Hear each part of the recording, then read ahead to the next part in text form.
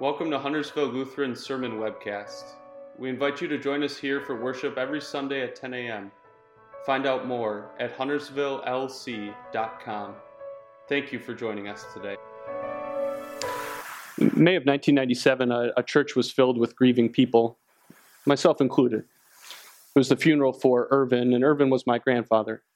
The church was filled with people whose cheeks were stained with tears, whose hearts were torn in two by grief, because my grandmother had lost her husband, my mother had lost her father, my brothers and I, we had lost our grandfather.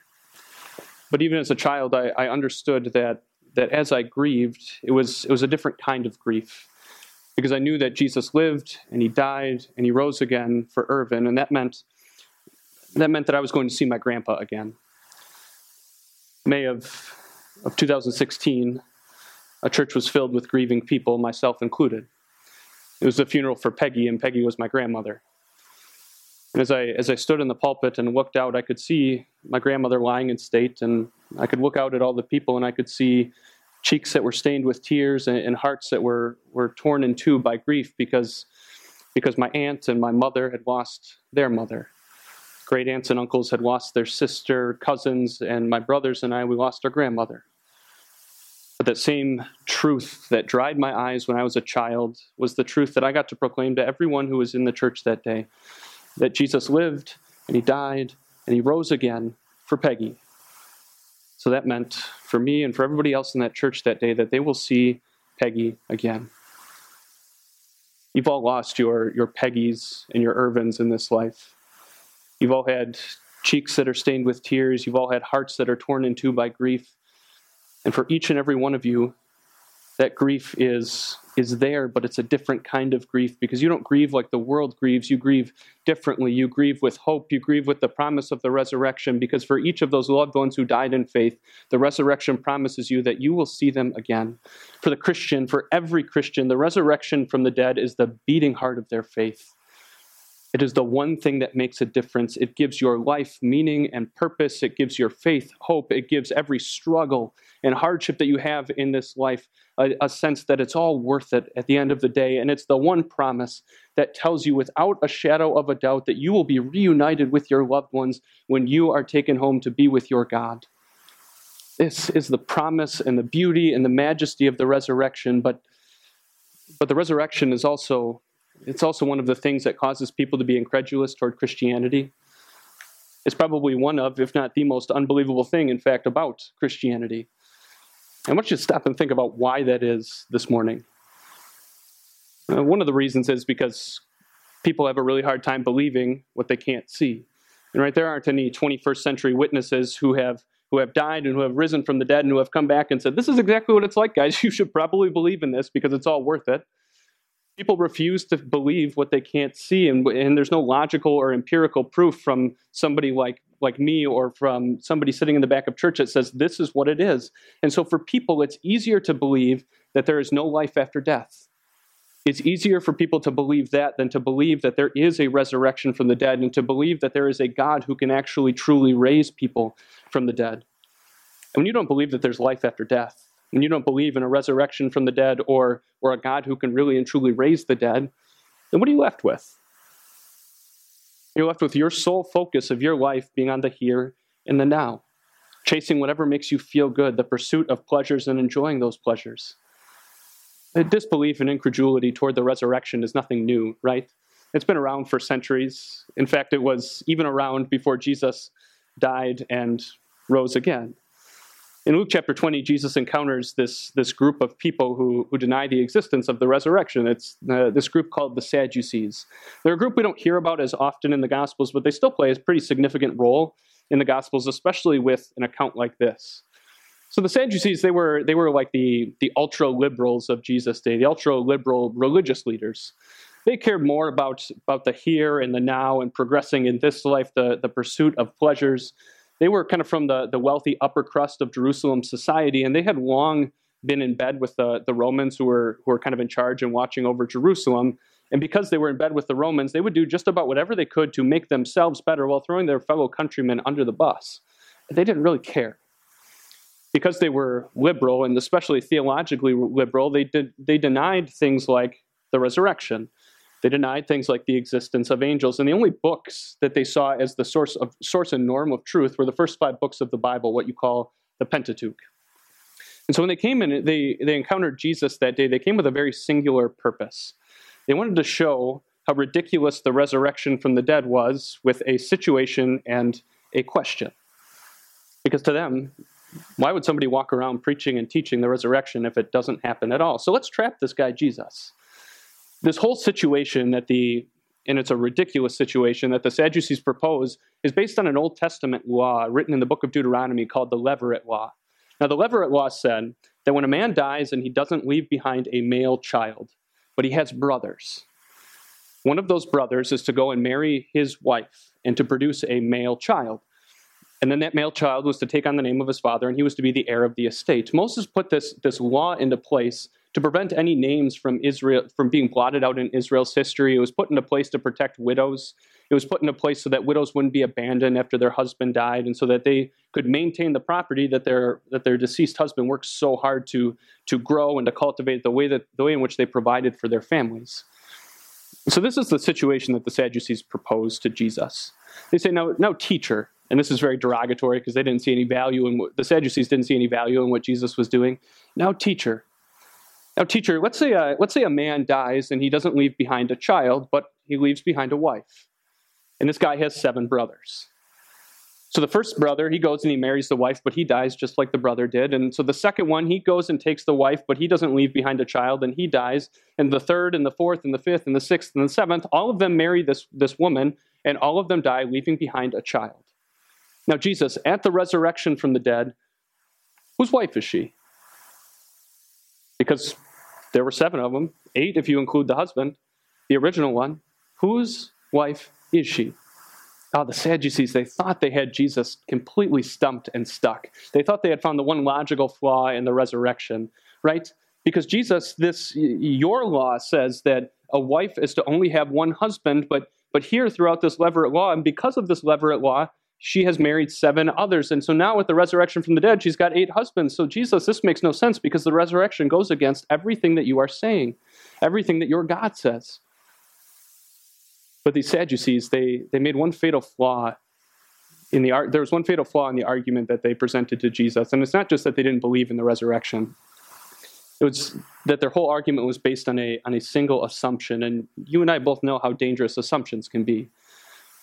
Their assumption was that life in heaven was going to be exactly the same as life on earth. Now, you and I, we encounter in our daily lives people who are like the Sadducees, people who deny the resurrection or who are skeptical of the resurrection, or even create their own ideas of what, if there is life after death, what that's going to be like. And I sometimes wonder, as Christians who believe and who cling to the hope and the promise of the resurrection, if we're sometimes affected very deeply by what they say, if those things don't skew the way in which we look at the resurrection. I guess maybe let me boil that down and say it another way. I wonder if you and I always live like the realities of the resurrection that Scripture paints are actually true. We hear all kinds of descriptions of what heaven is going to be like. Take that gathering that we had from Revelation chapter 7 this morning. We hear that we're going to be surrounding the throne of God and worshiping Him day and night in His temple. And sometimes we step back and we wonder, do we really want to spend an eternity in a church service? Right? I've heard that before. I thought that as a kid. This seems like kind of a boring way to spend time in heaven, an eternity at church. You and I, we marvel at and we treasure all of the blessings that God has given us in this life. The blessings of relationship, of marriage, of kids, of friendships, of a career and hobbies and possessions. And we love these things and we never want to lose them. But we know that Scripture says that eventually we will lose them in death.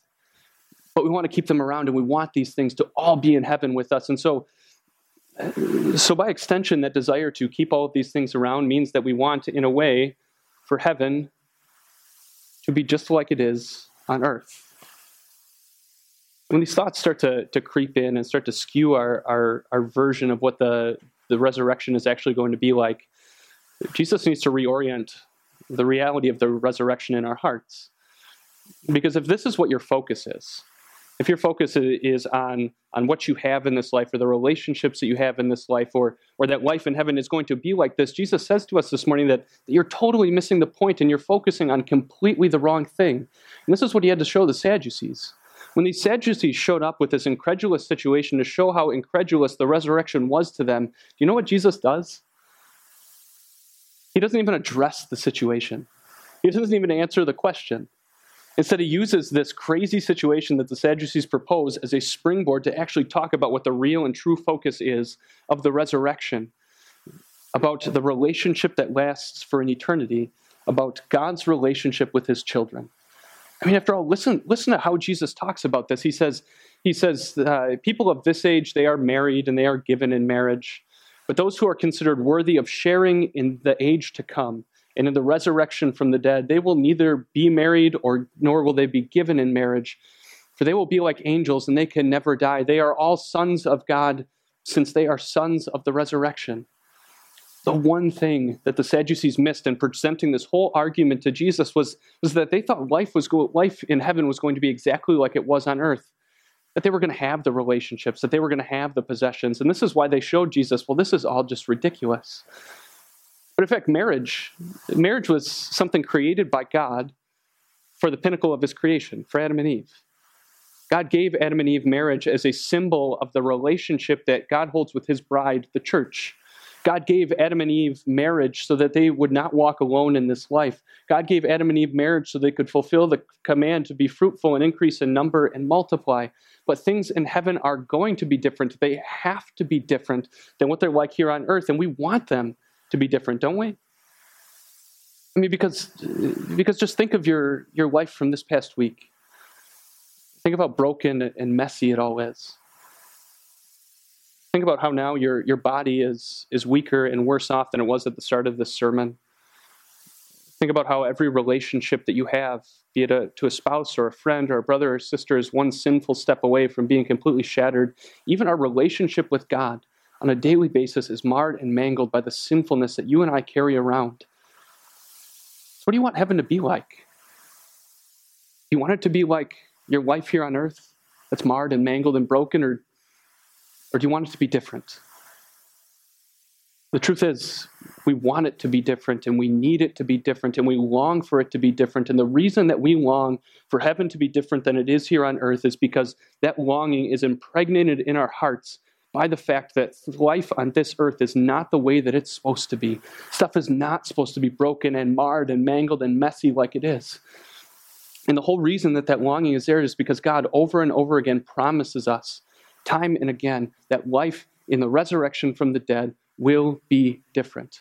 Jesus says those who are considered worthy of sharing in the age to come and in the resurrection from the dead, that is the people who put their faith and their trust and their hope in the God who took on flesh and blood and lived for them, who died to forgive all of their sins and rose to give them life that knows no end. Jesus says those who are considered worthy of the resurrection from the dead, they will never die.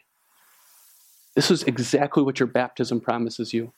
Your baptism is the seal of God's resurrection reality for you.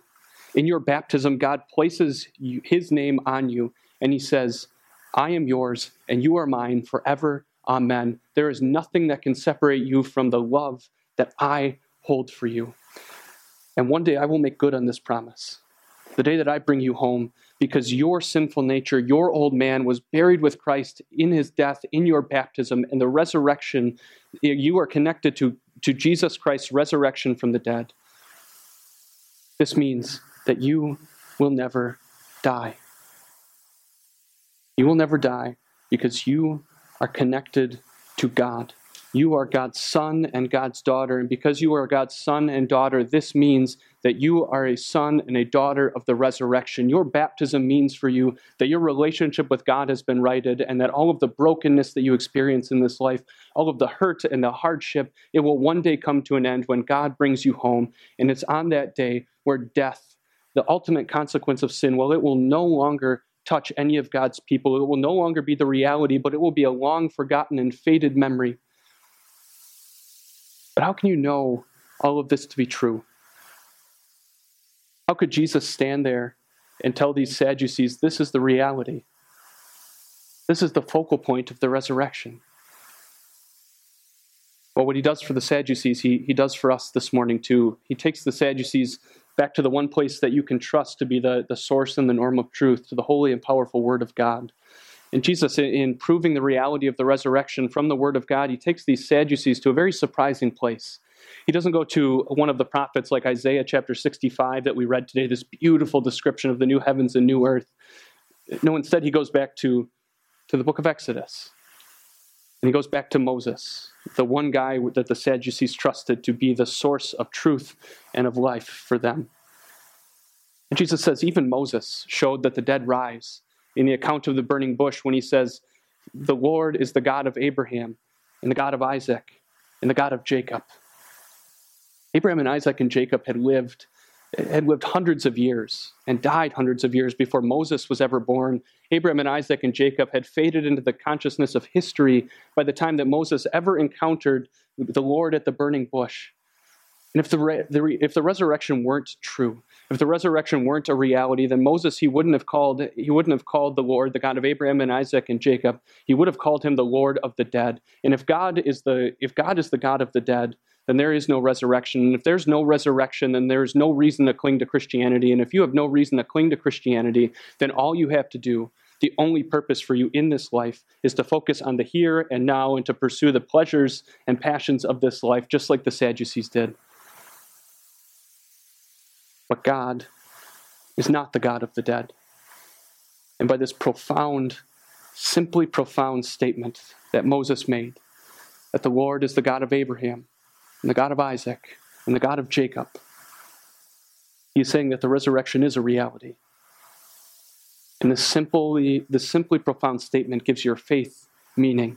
It gives you hope to move on in your life. It assuages any doubt and worry and concern that you might have about the reality of the resurrection, because by calling God the God of Abraham, the God of Isaac, and the God of Jacob, he is saying that God is not the God of the dead, but he is the God of the living, and all live in him.